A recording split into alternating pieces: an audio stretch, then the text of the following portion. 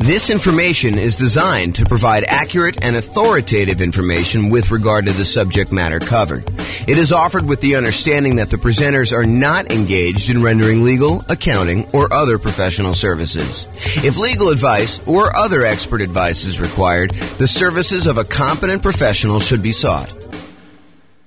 Welcome to the Fayetteville Real Estate Investing and Real Estate Financial Planning Podcast.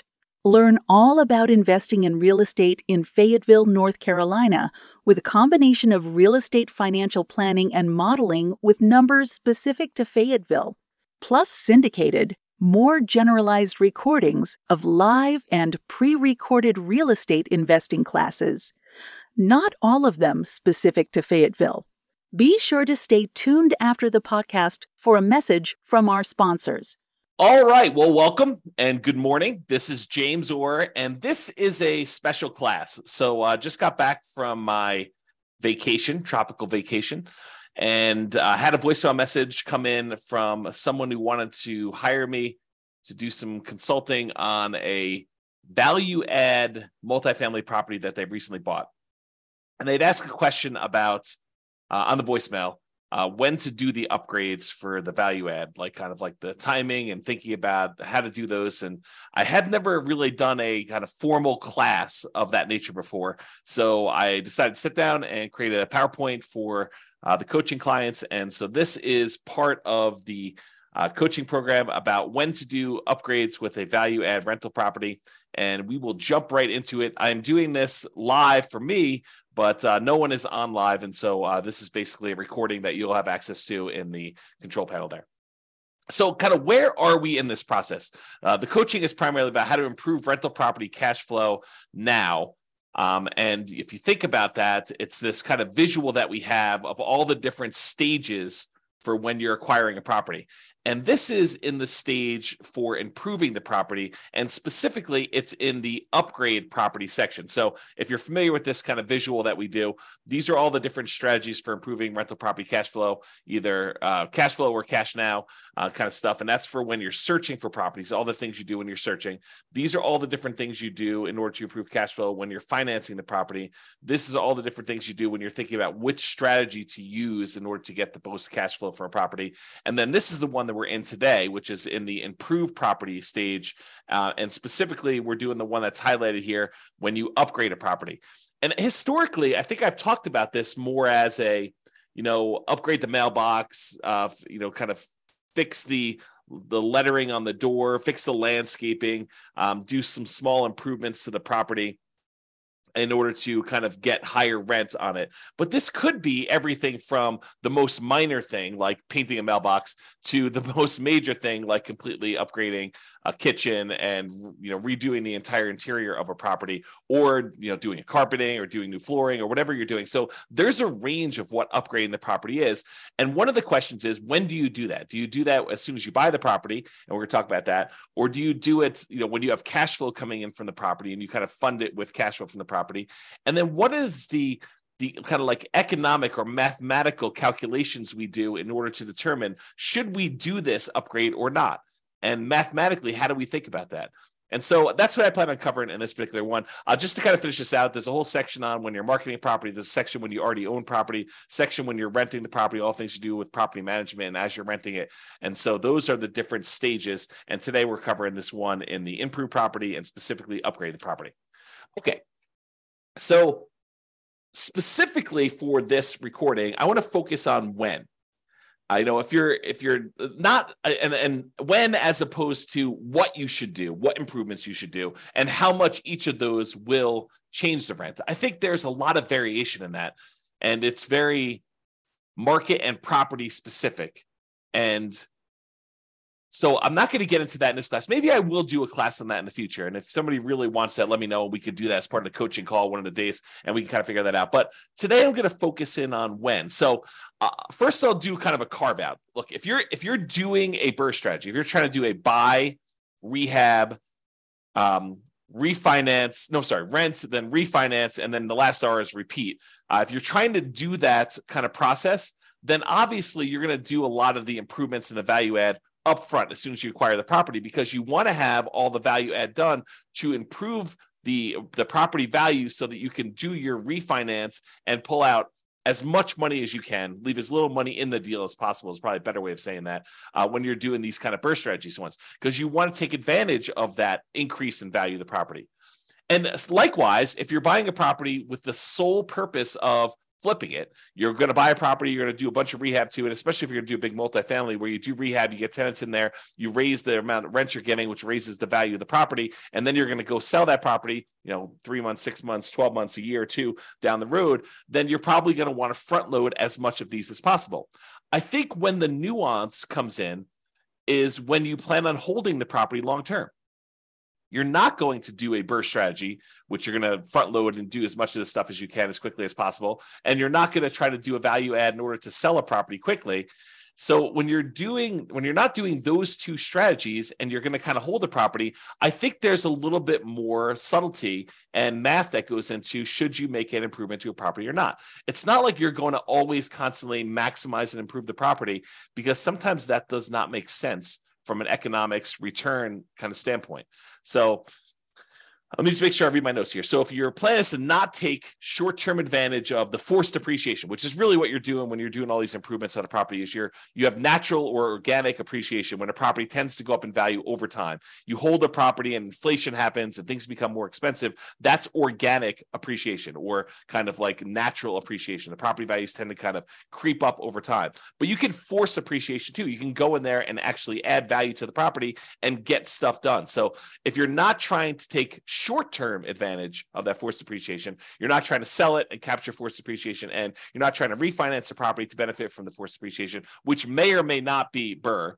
Sometimes you kind of like improve a property and then you do a cash out or a long-term financing because the way you had to acquire the property was different, which I guess is a variation of BRRRR, but I digress.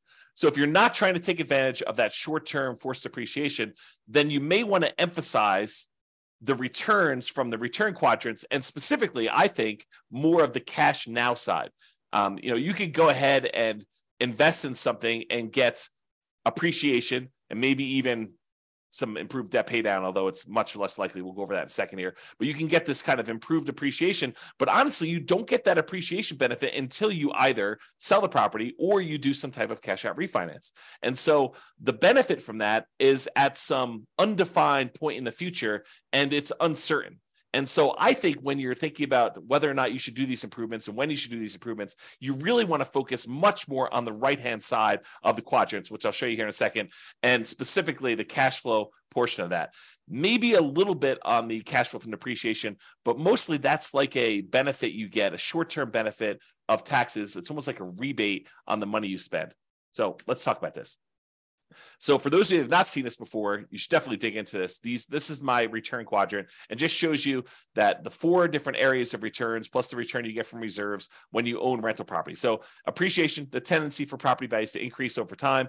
Cash flow, that is your net cash flow after all expenses, your rents and any other incomes you have in a property, minus mortgage, taxes, insurance, PMI, property management, maintenance on a property, capital expenses on a property, if you're kind of doing those in there as well. Like all of the expenses, so all the income minus all the expenses is your net cash flow. So that's what this cash flow one is about. Debt pay down is the amount of principal you're paying down on the loan each period of time, whatever you're measuring here. Usually it's a year. And then the tax benefits are usually the tax benefits of depreciation. When you own a property, the government allows you to say, look, the value of the building, not the land, but the value of the building has a finite lifespan. And we understand that as the government, and so as the taxing body of the government. And so we are going to allow you to depreciate the value of that building over time, because a building, in theory, goes down to zero. You utilize the limited lifespan of the building over, in most cases, 27 and a half years for residential properties. That's per the tax code. So those are the tax benefits you get. And a lot of times we look at that historically as the cash flow you get from those tax benefits. So it's not just the raw amount that gets depreciated, it's the amount that gets depreciated times whatever your tax rate is, which means this is the amount of money you get back on your taxes, or that you don't have to pay in on taxes from other income you're getting, like rental property income or from your job in some cases. So those are the 4 different areas of return. And then we have reserves, which you get a return from that as well. So the total of it is written in the middle of all 5 of these. And that's kind of how we visualize that. So by improving a property or adding upgrades to the property, we're often improving 3 quadrants in terms of dollars. So if you think about the return quadrant, we can measure it in several ways. We could say, how much in dollars did the property appreciate? How much in dollars are we getting on cash flow? $2,000 a year, $2,400 a year, $5,000 a year, whatever you're getting in cash flow. How much in dollars are we paying down the loan? And how much in dollars are we getting in terms of cash flow from depreciation by owning this rental property? And then how much in dollars are we getting as a return on the reserves we need to set aside in order to prudently invest in this property? So if you think about it, you can have dollars, return in dollars quadrants, or you could have return on investment. So you could say, hey, look, this property went up $5,000 in this year, and I had to invest $100,000 in order to buy this property. So now it's a return you're getting, the $5,000 in return, divided by the amount you invested in order to acquire the deal, which is now a $5,000 divided by $100,000, and it gives you I think if my math is right, a 5% return from appreciation. And you can look at that for all of these. You could say, I'm getting $5,000 a year in cash flow on a $100,000 investment. So my return from cash flow is 5%. And so all of those are return on investment. And we typically use that when you first acquire a property. So when you first invest the money in order to do the deal, because it doesn't make sense in my mind to say 10 years later, okay, now I'm getting $10,000 a year in cash flow on this particular rental property, and I had to invest $100,000 10 years ago to get that. The further you get away from when you first make that investment, the less the initial amount you invested in the deal matters. I think the longer you get away from it, the more you need to think about how much am I earning from appreciation and cash flow and debt pay down and tax benefits and reserves on how much equity I have in my property. So after you buy the property, shortly after you buy, we switch, in my mind, from thinking about it as in terms of return on investment, and we start thinking about it as return on my equity in the property. And for more advanced people, if you've heard me talk about this before, it's not even technically, in my mind, return on equity. It's return on the equity you'd walk away with if you sold the property after all of your expenses of sale, your real estate commissions, your closing costs, any depreciation recapture tax, and any capital gains taxes. All of those expenses need to be subtracted out of the equity you're getting. And so really, when I think about it, like more advanced strategy is the returns you're getting divided by the return, divided by your true net equity after all expenses. Okay, but now I've digressed. The reason why I wanted to tell you that is there's really 3 flavors primarily that we talk about for these return quadrants. One is return in dollars, the amount of money that the appreciation, cash flow, debt paid out, tax benefits went up. The return on investment, when you first acquire property, the amount of money you're making on the property divided by how much you had to invest in order to do that. And then once we've owned a property for a while, it's now return on equity, or what your return is divided by how much equity you have in the property. So let's first look at dollars and see how this is impacted by doing this forced depreciation, by doing upgrades to a property or improvements to a property. So this is just the appreciation quadrant we're talking about now. As we improve the property, we often force the property to be worth more. I mean, think about this. You go into a property and you replace the carpets, or you add a new roof, or you add a new furnace or something like that. Don't you, in theory at least, improve the value of the property? Now, from an appraisal standpoint, it might be tricky. However, with multifamily properties, a lot of times if you're able to get more in rent because of the way that they can calculate what a property is worth based on a cap rate, we can now say that because rent is more, now the property is worth more. This doesn't apply nearly as much to single family homes, probably even duplexes, triplexes, and fourplexes. As the more properties you get, the more units you get, the more this cap rate idea and valuing properties using cap rate can matter. So the more rents we get on a property, the more the property is worth. When you and to a lesser degree with things less than 5 units, but more commonly with 5 units or more. So with these kind of like single family homes, duplexes, triplexes, fourplexes, a lot of times improving a property in order to increase rent is not going to necessarily directly improve the value of the property. Really what we use to determine value for properties on like single family homes, duplexes, triplexes, and fourplexes are comparable sales. So you have to have another property that is a single family home another single family home if you're comparing it to a single family home, or another duplex or 2 or 3 sell that is similar to your duplex so that you could use that to determine value, or triplex is the same thing, or fourplex is the same thing. So you have to use like type properties. And there are lots of exceptions for how you calculate this value, which we're not going to go into here. But that's the idea.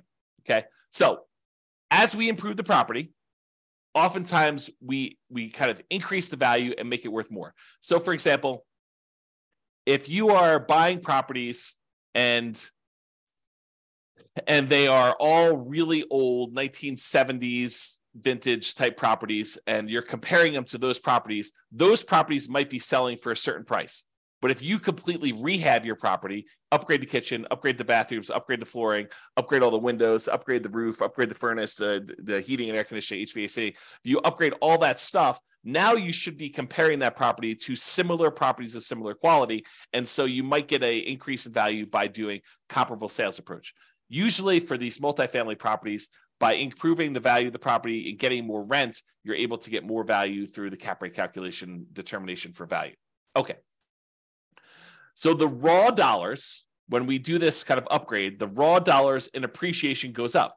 Your property was going up, $3,000, $5,000 a year, whatever it was kind of going up, nice, slow and steady. I guess it's this way, slow and steady to the right, up. But now when you come in there and you add an investment of $10,000, $20,000, $30,000 to do improvements to your property, you might get a significant step up in appreciation for that year. And then from there, it tends to grow at whatever that rate is. So you spend $10,000, now maybe your property is worth $20,000 more, as just a hypothetical example. Don't use those numbers as like a guide and say, for every 10K I invest, I'm going to get 20K out. You have to do the math, and that's what we're going to talk about here a little bit later. Okay. So if you're doing that, though, you put $10,000 in, you're going to get like an improvement of increase in value of $20,000. That's a step function increase in forced depreciation. So if we think about that, this extra $20,000 return in dollars goes here. So now we saw a bump up in the amount we saw in appreciation. Now let's look at cash flow. So a lot of times by improving the property, we can often increase the income we get on the property. And as a side note, and often additionally reduce the vacancy, because a nicer property, this is not a universal rule, but I think it's a trend. It's kind of like it's correlated, highly correlated. So oftentimes when we improve a property, we make it much nicer, we often reduce the vacancy, becomes more desirable. People want to stay there longer. People want to get in there quicker after you've got people move out, so you have less vacancy there. So like your vacancy tends to be improved, reduced. Also, depending on what upgrades you do, you may see a decrease in maintenance on the property. So not only can you get more in rent, but you have less vacancy. And because you put in tile flooring instead of this really old ratty carpet that needs to replace every couple of years anyway, now you have a upgraded tile floor, which tends to last a little longer. So your overall maintenance budget may go down slightly. And your property management, those calls for maintenance, those calls for improvements, the kind of tenant turnover and the tenant problems you have can also be slightly reduced. Not significantly, but a lot of times slightly reduced when you have this improvement to the property that make, depending on the improvement, of course, right? Now, as a side note, sometimes the improvement or upgrades you're making involves a short vacancy, right? A lot of times investors that own a property already, they're going to wait for their property, the current tenant, to vacate the property. Then they're going to go in there and they're going to do the rehab that they need to do in order to do the upgrade improvements. Then they're going to start over with a new tenant at a higher rent. Most of the time, they're not going to go in while a current tenant is in place and improve on the property, right? We're not going to go ahead and voluntarily evict the tenant who is already paying and paying on time to go in there, improve a property, and get someone else in there. Sometimes we might if we're trying to sell a property very quickly, but most of the time we're going to do this from cash flow. We're going to have the natural turnover of tenants dictate the pace at which we do the upgrades, both the natural turnover of tenants and also the amount of cash flow we have available to do this. Because if you don't have extra cash sitting on the sideline that you can invest to do this, you really have to fund it internally from the cash flow on the rental property. Okay. So sometimes though, when you get the tenant to vacate, you now have a month, 2 months, 3 months, depending on how good you are at getting rehabs done, how quickly, in order to get this property rehabbed and then back on the rental market. So sometimes we have a short vacancy, which might result in temporary cash flow dip while you're doing the improvements and finding a new tenant at the higher rents. So some periods of time, there's that. Okay, in addition, this increase in income, especially for multifamily properties, which we talked about, is the primary driver for increased property value. So when we're talking about these 5 units and up, especially, by getting more in rent, by improving the cash flow, the net operating income on the property, we are able to increase our cap rate on the property, which means that in order to have if we were going to sell the property and we're getting a certain amount of rent and the cap rates for similar properties like this are selling for whatever they are, that means that we can get a higher price to get about the same cap rate, if you think about it that way. So for properties deriving value from income using calculations like cap rate is what I had as a comment there.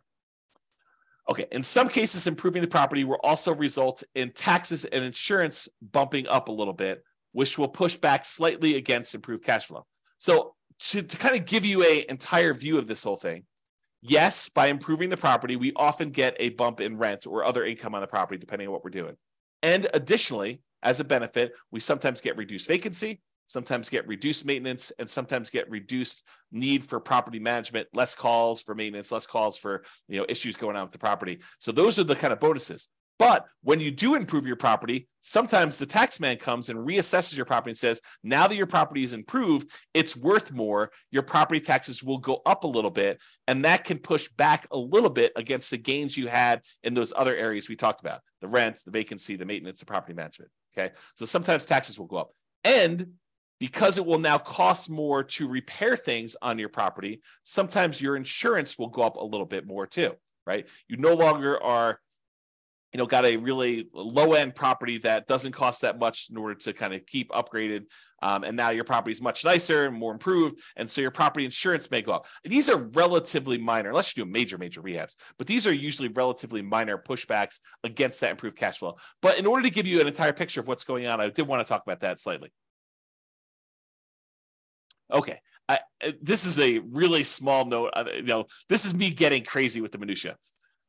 Sometimes by having these increased taxes and insurance, that means your expenses on the property kind of bump up a little bit, which does mean that the amount of money you need to keep in reserves kind of increase. If you say to yourself, hey, look, I want 6 months of reserves on a property of all my expenses on a property that I'm doing. Well, if your taxes and your insurance go up a little bit, then obviously you need to have a little bit more insurance. But we're talking about really, really small numbers. And so the return you're getting on reserves can also be affected as that as well, which means that your overall return is probably going to be impacted as well. Okay, we talked about that. All right, so we talked about appreciation. We talked about cash flow. Now let's talk about the tax benefits. So some of the improvements you make, you may be able to write off the entire amount in the year that you make them. And talk to your tax advisor about where the threshold for this. It's usually a safe harbor provision, which says anything under a certain dollar amount, you just write off in the first year. But talk to your tax advisor to get the most up-to-date ones. Others will require you to spread it out over several years. So some of these things are going to be considered improvements that have a certain lifespan. So look, you're going to do something that costs more than the safe harbor threshold, and you're going to have to write off the expense that you had over 5 years or 7 years. I don't even know the tax code. I'm not a tax expert, but they write it over a certain period of time. So you can't just write it all off in the same year. So you will get some improved tax benefits, either an immediate one or ones for the next, whatever number of years, 5 years or so. So this can improve your tax benefits from depreciation in the short term to midterm kind of range of time. But realize you're really just getting some of the money you spent back in taxes. It's not like you are making money on this, right? It's not like a amplified return. You're spending money and you're getting some money back on taxes. So it's sort of like a rebate on what you spend, a kind of refund of some ways of the improvements that you made. So I would heavily discount the importance of this return as you think about the whole thing, right? So that's just kind of my comment there. All right, so now we talked about this. So instead of just looking at, the dollar amounts we made, how much appreciation we saw by doing the improvement, how much extra cash flow we saw by doing the improvement, and how much extra tax benefits we saw. Really, instead of looking at the dollars amount, what we really want to look at is how much they improved by how much we needed to invest in order to get that return. So like a return on investment quadrant, if you want to think of it that way. When you choose to invest more money to improve the dollars in return, you invest money in order to get a higher rent on a property, for example, it may help or hurt you with the rate of return you're getting on that investment, depending on how much you needed to spend to do that. Let me give you an example to explain to you what I mean. Okay. So a baseline cash on cash return on investment calculation. This is just a really simple example to show you what I'm talking about here. So you're making $1,000 per year in cash flow on a $20,000 investment that you made in order to acquire this property. Okay. That's a 5% cash on cash return on investment. $1,000 divided by $20,000 gives you a 5% cash on cash return on investment. Nothing tricky here. All it's really simple, straightforward stuff. But what happens if you choose to add an additional $5,000 to optionally improve the property? So you spend $5,000 to make some type of improvement or upgrade to the property. How does that play out with the return you were already getting? Okay. So if by doing the $5,000 in improvements, you can get an extra $500 per year in cash flow. So for example, actually I have a typo here. I'm going to correct it so that I can just do it. Okay. So if by doing the $5,000 investment improvements, upgrades, whatever you're going to do, you can get an extra $500 per year in cash flow. About $40 extra per month is what you think you can get for that. A little bit more than that. What does that mean? Well, it means that by investing this $500 and you divide that by the $5,000 you had to do it, you get a boost to your cash flow just on this return, this additional investment you made of 10%. So now you have a 10% cash on cash return on investment on the improvement only.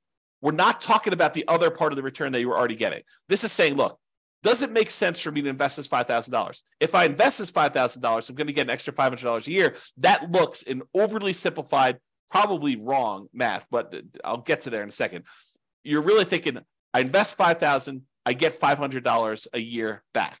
So that really is like a 10% cash on cash return on investment, oversimplified. Okay. So since this is higher than the return you were getting before you decided to do the upgrade, that 5% cash on cash return, then by doing this, you will overall improve your return. So now we had the $1,000 a year we were getting before, plus the $500 that we got by doing the improvement. So now we're getting $1,500 a year in cash flow. And now we need to divide that by the $20,000 we needed to invest originally in order to buy the property, plus the $5,000 that we just added to do the improvement. So now it's over $25,000 total. So now it's $1,500 divided by that $25,000. That is now a 6% cash on cash return on investment overall, including the improved cash flow and the additional investment. So what we basically did is we went from getting a 5% return. By adding more money and doing an improvement and getting more rent for that, we've actually boosted the return. It doesn't always work that way, though. Okay. And so here's an example where it actually hurts you to do the extra investment. So imagine you did the same $5,000 improvements, but instead of getting $500 per year in extra cash flow, you only get $200 per year. So that $200 in extra cash flow divided by that $5,000 that you invested is really a 4% cash on cash return on the improvement only. Okay. Before, when we were getting $500, that was a 10% cash on cash return. Now we're only getting $200. So that's only a 4% cash on cash return on investment on the improvement only. So now when we add that and the additional investment to the previous returns we were getting on the rental property, the $1,000 we were getting per year, plus now $200 for $1,200 total after the upgrades, divided by $20,000, which was the initial investment we made, plus the $5,000 in upgrades. Now we've got $1,200 divided by $25,000, which is 4.8. That return is now lower than the return we were getting previously. So you think about this.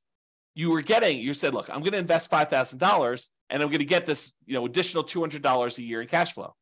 That's not good enough to actually improve what you were already getting. You're getting a lower overall return. You're getting more cash flow. You're getting $1,200 a year when before you were only getting $1,000. But this is really like you're hurting your overall return when you look at it this way. And that's just what I want to point out is, so there are times when it does improve your position, and there are times when it makes it worse. And that's what you should realize. So with that being said, this was just looking at that one cash flow part of the return, the cash on cash return on investment, assuming you did these improvements as part of the purchase. Because remember, we're doing this like really early on, so I'm using that return on investment thing. If you're making the improvements later, if you're doing this a year or 2 or 3 or 4 or 5 down the road after owning it for a while, I think you should be thinking in terms of return on equity, not anymore on your return on the initial investment. So instead of that $20,000 to acquire the property, now this becomes your kind of like return on the equity you have in the property as a return overall. And by doing these improvements, because a lot of times doing the improvement actually increases the value of the property, it increases that appreciation like a step function, that means that your equity has increased. So this could hurt your return even more if you think about that, okay? So don't get too caught up on this. I just want you to understand this is not a super simple, straightforward calculation that we do. And this is why I think not a lot of people tackle this, right? It's like it's highly nuanced if you really step back and think about it and think about like, well, really, what do I want to improve? Do I want to improve my return on initial investment? No, because I don't think that matters anymore. I really want to think about what my return is on the equity I have in my property and probably specifically return on true net equity. But then you have to think about how this impacts your overall equity if you're going to do that. Okay, so let's go through an example of like how to make this decision. So if you need to make improvements for property, I'm going to step back for a second. If you need to make improvements, health and safety reasons, or to make the property rent ready for the next tenant, just to do the bare minimum to get it to the point where it's like ready to go, it's getting back to the normal state it was in, you can do that. I mean, however, you can do that like no matter what. Don't think about a calculation for that, right? If it's health and safety or you're doing rent ready, you got to spend the money in order to get your property ready for the tenants or to make sure that the tenants are safe in your properties, okay? However, if you're doing optional improvements, you're thinking about upgrading a kitchen or replacing flooring with something higher end or something like that. In general, and to simplify, I'd like to improve the property when, here are some criteria. Number one, this will improve the value of the property. So there are probably exceptions to this, but in general, what I like to think about is, will this make the property more valuable overall? And if it will, then I tend to say, okay, that is one criteria I'd like to see happening. There are probably some exceptions, like if the return you're getting in this next step here, if the return you're getting is so good, but it just sort of holds the property at its current value, I may still be willing to do that. But ideally, it's when they will improve the property, improve the value of the property. Additionally, I can get a good return on the money I'm investing. And as soon as I said that, you're like, well, James, what's a good return? I'm so glad you asked. Okay. So what is a good return? The good return is, think about where you can invest money now and what return you can get with similar risk characteristics. So if you say, I could take this money and go put another down payment down and acquire another rental property, and this has similar risk characteristics to what I'm already doing, then you can make an argument that if the return you're getting by buying the new rental property and putting down payment is better than the return you can get by paying for this improvement, then maybe you should go do the new rental because that's a better return. Or if this is similar to that, and maybe you don't have enough for a full down payment, but you have $20,000 and the $20,000 can get you a similar return you want to do. So you have to look at these things and decide, is this a good return for the money I have? Another thing, which I didn't have on here, which I probably should have, but just made this presentation. I think it matters what you're trying to accomplish. In some of our other modules, we've talked about this idea of, what is your financial independence goal? What does it look like when you're financially independent? And how do you get there? Are you buying properties to rehab, fix up, resell, take the money, and then use that to pay off other properties? Are you taking the money and you're using that for down payments to acquire enough other rental properties where you have more than you need that you could sell off some and pay off the others? Are you doing this so you have a bunch of rental properties, you're just going to pay them off free and clear? You're going to do this where you have enough rental properties where the cash flow you're getting is going to be enough to support you even without paying them off? Like, what is your strategy to get there? And does this actually lead into your strategy? Because it might be better for you to buy more rental properties if that's part of your overall plan to get you to financial independence. And this may not make sense for you to do the improvements on the property. Or if you're trying to get there with cash flow on the properties you have, this may make a lot of sense to do. Okay. So enough of my diversion there with kind of getting off topic, but let's get back to this. So for the thinking process, after we've determined, like what's a return, let's talk about what the returns are here. So for the thinking process, it might be, I could spend $10,000. This is hypothetical. I could spend $10,000 and I can get $2,500 per year in improved cash flow on the investment. So by doing 10K in improvements, I can get an extra $200 per month in cash flow on the property. Possible. I mean, may not be something you can get everywhere, but this is an example of what might be a good return for you. Okay. So $10,000, $2,500 per year in improved cash flow on the property. So here's the simple math, which I would argue is probably not correct, but it's a good starting point for you to start about it. Okay. So simple math. I'm getting a 25% cash on cash return on that initial investment I made.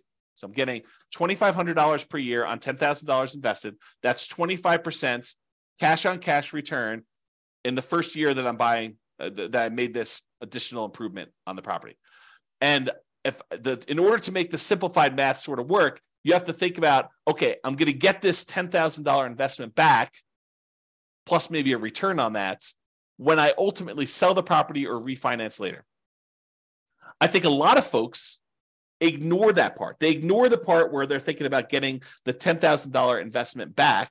They think I'm getting a return on this money, but realize that money is gone unless you're getting it back when you sell or you refinance out later. And the only way you do that is if it improved the value of the property. So you need to make sure that it improved the value if you're going to use this simple math as a general rule of thumb. Okay. The more complicated math and the more correct math, I would probably say, is I'm going to get my initial investment back over 4 years. So you put $10,000 in, you're getting $2,500 a year. You get your initial investment back over a 4-year period. And then these improvements should last another 4 years. And I'll get an additional return of $2,500 per year for those 4 years too. Because realize a lot of times when you spend money to make an improvement, it has a limited lifespan.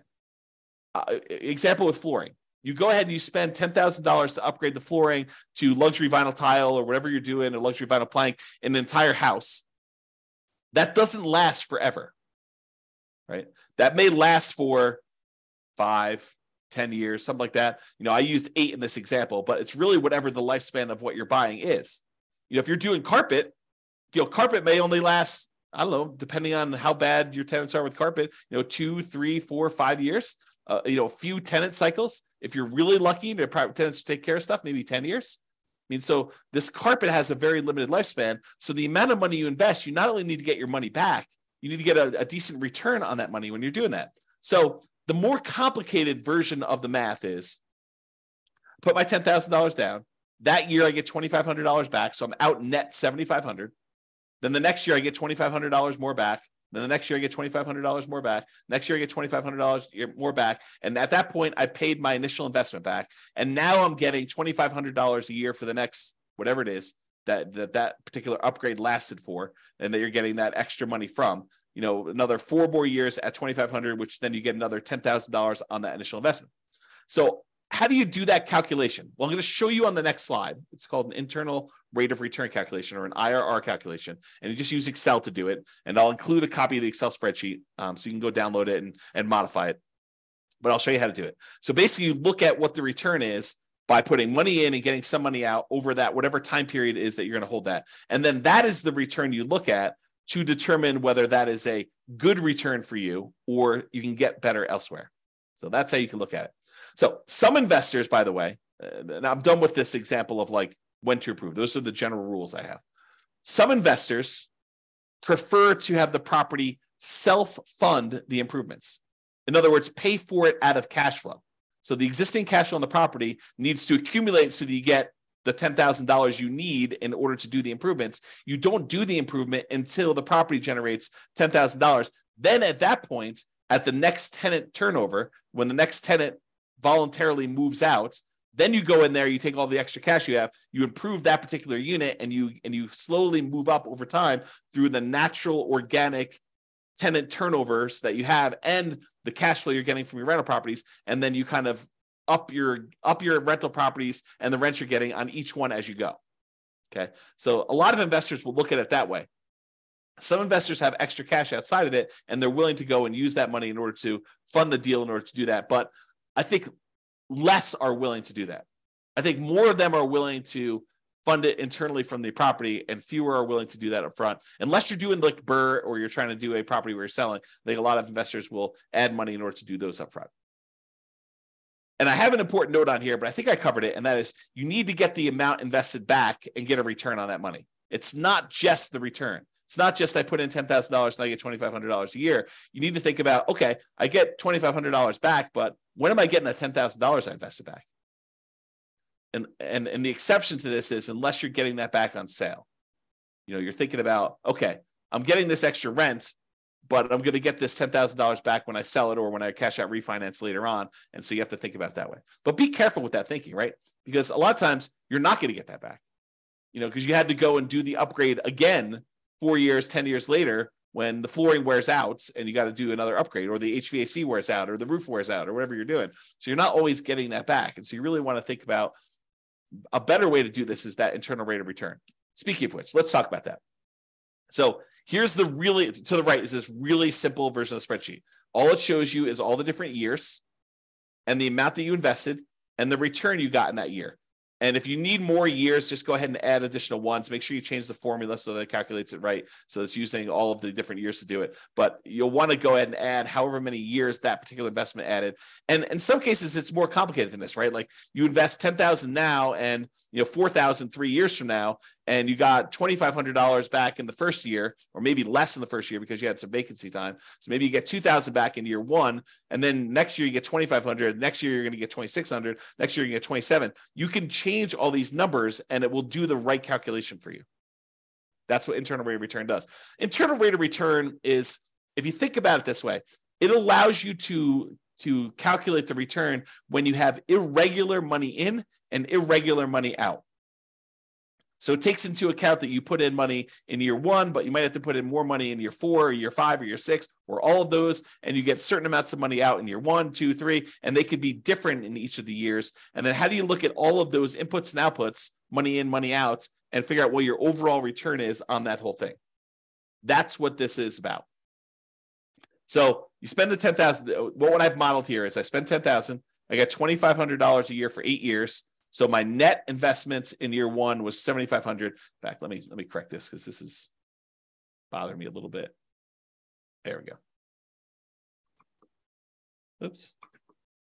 Okay, now it's a little bit clearer. So you basically have $10,000 invested, $2,500 you got back in that first year. So you had a net of $7,500 out in the year one, and then you have $2,500 net out in years 2 through 8 because you didn't have any additional investment in any of these other years. And that gives you an internal rate of return of 27.12%.